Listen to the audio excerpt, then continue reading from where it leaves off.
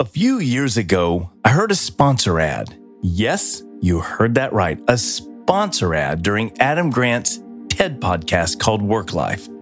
The ad shared a true story of Kelsey Nash, a customer care ninja who at the time worked at the men's apparel company Bonobos. Kelsey received an email from a customer named Derek who had one of his favorite shirts damaged in a house fire. Since Bonobos no longer sold the shirt, Derek was asking if there was a way it could be repaired or replaced. Kelsey contacted Derek immediately and said, "I'm so sorry.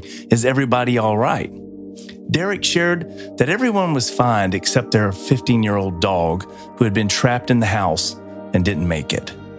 Kelsey got online, found a picture of the dog on Derek's Instagram account. He commissioned a portrait of the dog and included it with some new flannel shirts in the package he sent Derek. Derek later said, "I'm not an emotional guy, but it was still fresh. I definitely cried when I saw that painting." Derek hung that painting right above his desk, and it's the first thing he sees when he enters the room.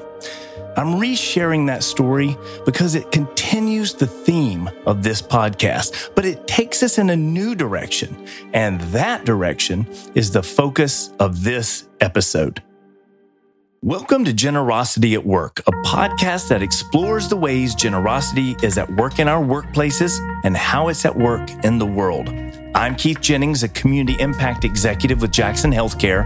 In the last episode, we learned to see ourselves, our work, and our business within a more expansive, others first narrative. I ended that episode with a question I hope challenged you. What bigger narrative are you and your business serving? When we ask that question, it opens us up to a much broader, more holistic view of generosity. In this episode, we're going to learn to think about generosity through a stakeholder lens with special emphasis on employees. We hope you stick around, but more importantly, we hope you end this episode with a commitment to generously serve everyone you and your business touch. I love that story of Kelsey and Derek. I believe it challenges the limits we tend to put on generosity. Sure, generosity is about how you and I and our business can serve and support the needs in our local communities. But it's also about how we serve our customers, clients, employees, vendors, investors, and everyone we touch. Back in 2017, I joined a group of academics, entrepreneurs, authors, and business leaders in Panama's rainforest for a multi-day exploration of biomimicry and innovation. At that time, I was a corporate marketing executive with a personal interest in social responsiveness and how companies like Patagonia and The Body Shop had redefined the roles and rules of business. But that was the very limited extent of my awareness. It certainly wasn't on my mind in Panama.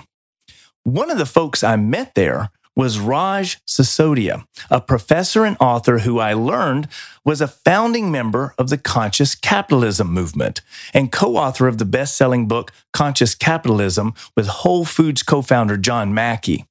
When I returned home, I started doing more reading about this, including Raj and John's book. By the end of that year, through an act of serendipity or divine providence, I made the decision to leave a 2-decade career in marketing to lead the community impact efforts for my organization. I entered the world of corporate social responsibility as an ignorant outsider.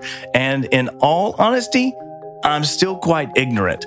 The more I've learned, the more I've become aware of how little I know. But I'm intensely curious.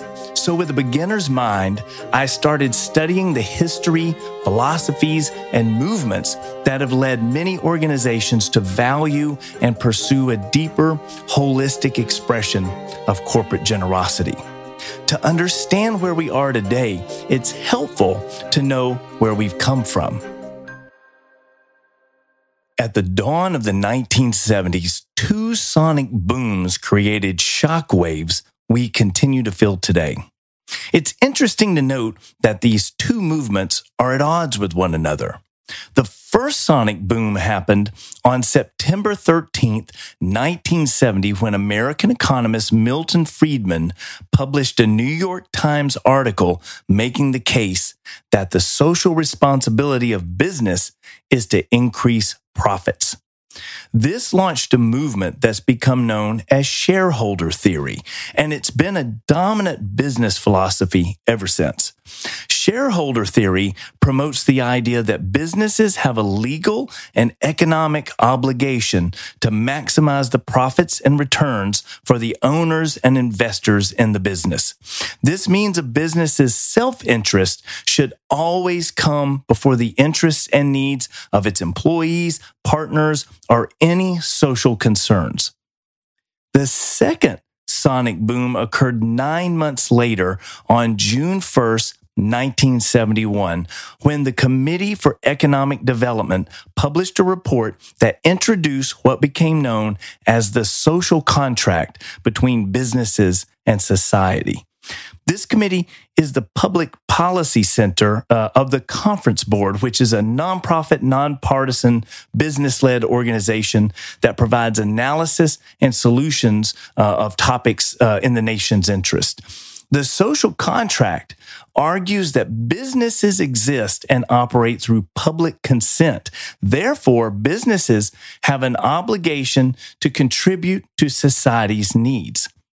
What many business professionals don't know is that conversations and thinking about social responsibility of businesses actually originated in the Industrial Revolution as public concerns over work conditions, the employment of women and children, growing poverty, and labor unrest began to surface. The term corporate social responsibility, commonly referred to as CSR, was coined in a 1953 book by American economist Howard Bowen. Some believe shareholder theory drove the corporate greed and hostile takeover environment of the 1980s. Remember that famous line in the film Wall Street when the character Gordon Gekko says greed is good? Well, some say that was the inevitable result of valuing shareholders above all other stakeholders. In the 1990s, CSR adoption took off as businesses and the public began to actively respond to those aggressive and volatile business practices. As we entered the new millennium, CSR had become an essential business strategy, and with that shift of movement toward what's become known as stakeholder theory has emerged as a business philosophy challenging shareholder theory.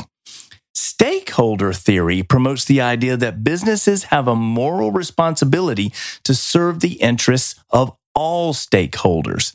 A stakeholder is defined as individuals or groups who affect or are affected by the business. These could be employees, vendors, partners, owners, investors, and the local communities in which they operate.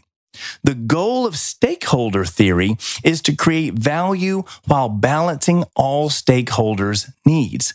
That's the big idea driving Raj Sisodia and John Mackey's vision of conscious capitalism. It's why our organization joined other businesses in this movement as a sponsor and member. So that's a brief history of where we've come from and where we are today. So let's look at one of the key stakeholders in today's economy. Employees. What do employees value when it comes to generosity at work? We'll dive into this after a quick break. This program is made possible by Jackson Healthcare, a family of highly specialized staffing, search, and technology companies. Headquartered in Metro Atlanta, we're powered by more than 2,600 associates and over 20,000 clinician providers covering all 50 U.S. states. Recognized year after year as a great place to work, our mission is to improve the delivery of patient care and the lives of everyone we touch. We're always looking for bright professionals who have a drive to serve others, grow professionally, and do the wise thing. If that's you. Check us out at jacksonhealthcare.com. The purpose of this podcast is to challenge you and I as business professionals to broaden our view of generosity at work. Generosity isn't simply giving back, it's not just philanthropy, and it's not limited to how organizations impact their local communities.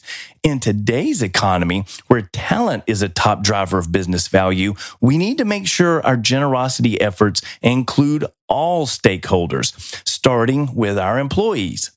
Each year, Go Beyond Profit and Georgia CEO have partnered to conduct a survey of Georgia employees and senior business leaders, and they published their findings in an annual generosity report. This year's report did not disappoint. I want to share some of the findings with you. And now, this is a Georgia-specific survey, but I think it might be representative of employees elsewhere in the U.S. I reached out to my colleague, Sherry Sorrell, who serves as Senior Director of Business Intelligence and Analytics at Jackson Healthcare. Sherry analyzed the data in this report, and they found that there are three primary ways employees believe companies demonstrate generosity to them. The first is through pay equity. Here's Sherry. We asked what was important for both internal generosity and external generosity, right? We talked a little bit about how generosity begins at home. And employees were more focused inward in our last survey than they were outward because they had a lot of concerns coming out of the pandemic. We've talked about how mental health is a big issue. So really, a lot of them were looking inward. And the number one thing that we heard that they want as an expression of generosity is pay equity. But it's not pay equity like you would think it's pay equity. We did a little bit of a survey on the back end to kind of dig into this a little bit. And we found that it's loyal employees that were concerned about pay equity because during the Great Resignation, new employees that were coming in order to get them in the door, were making a lot more money than those loyal employees were. And you know, if there's a disparity, people are going to hear about it. And they did. So it wasn't a male-female pay equity issue like you normally think about when you hear pay equity. It was a loyal employee versus employees that came in during the Great Resignation issue. The second way companies demonstrate generosity to employees is through flexible work schedules. And again, that is something that you wouldn't ordinarily think of, right? As if everything in this survey had a little bit of a twist on it, which is kind of interesting. You think of flexible work schedules is, okay, if I came in at 6:30, then I leave at 3, right? Or I can work from home some days. But I think what employees really value from their employers is the flexibility to take care of things that they have to take care of in their own lives without having to take PTO. So, for example, if the school called in the middle of your workday and said, hey, Keith, one of your kids is sick, we need you to come pick that child up.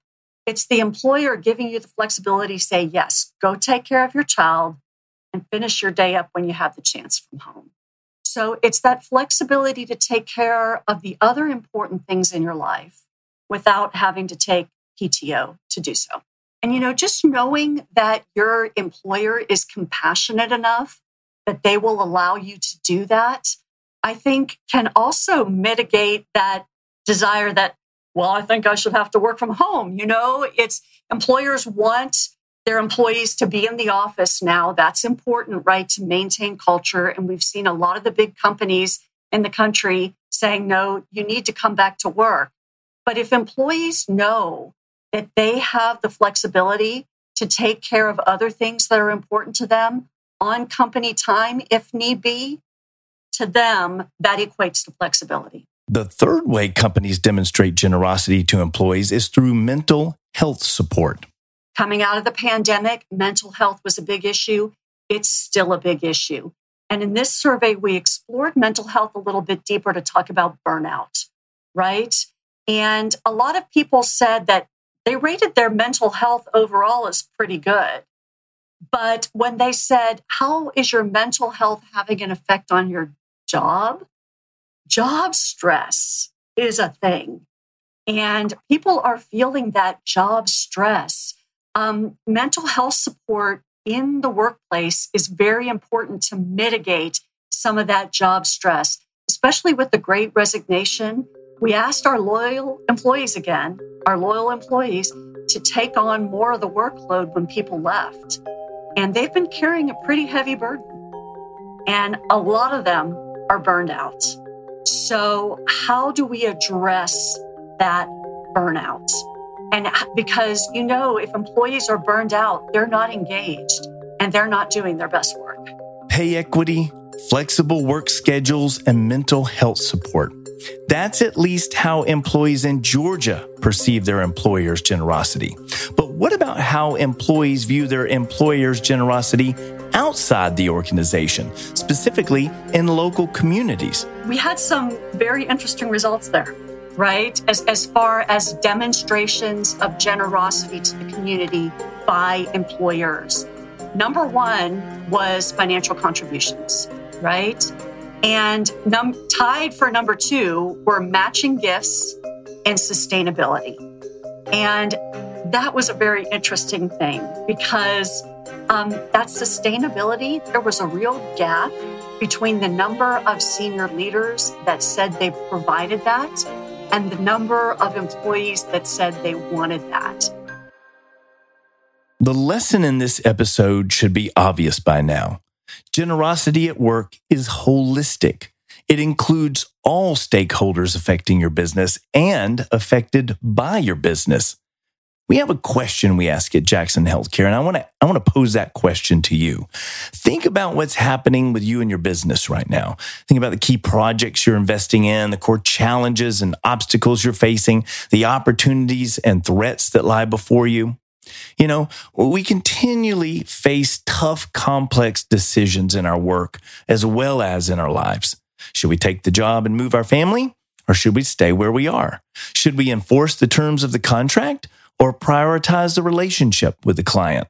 Should we take a hit in the short term in order to serve the long term, or should we focus on the short term and let the long term take care of itself?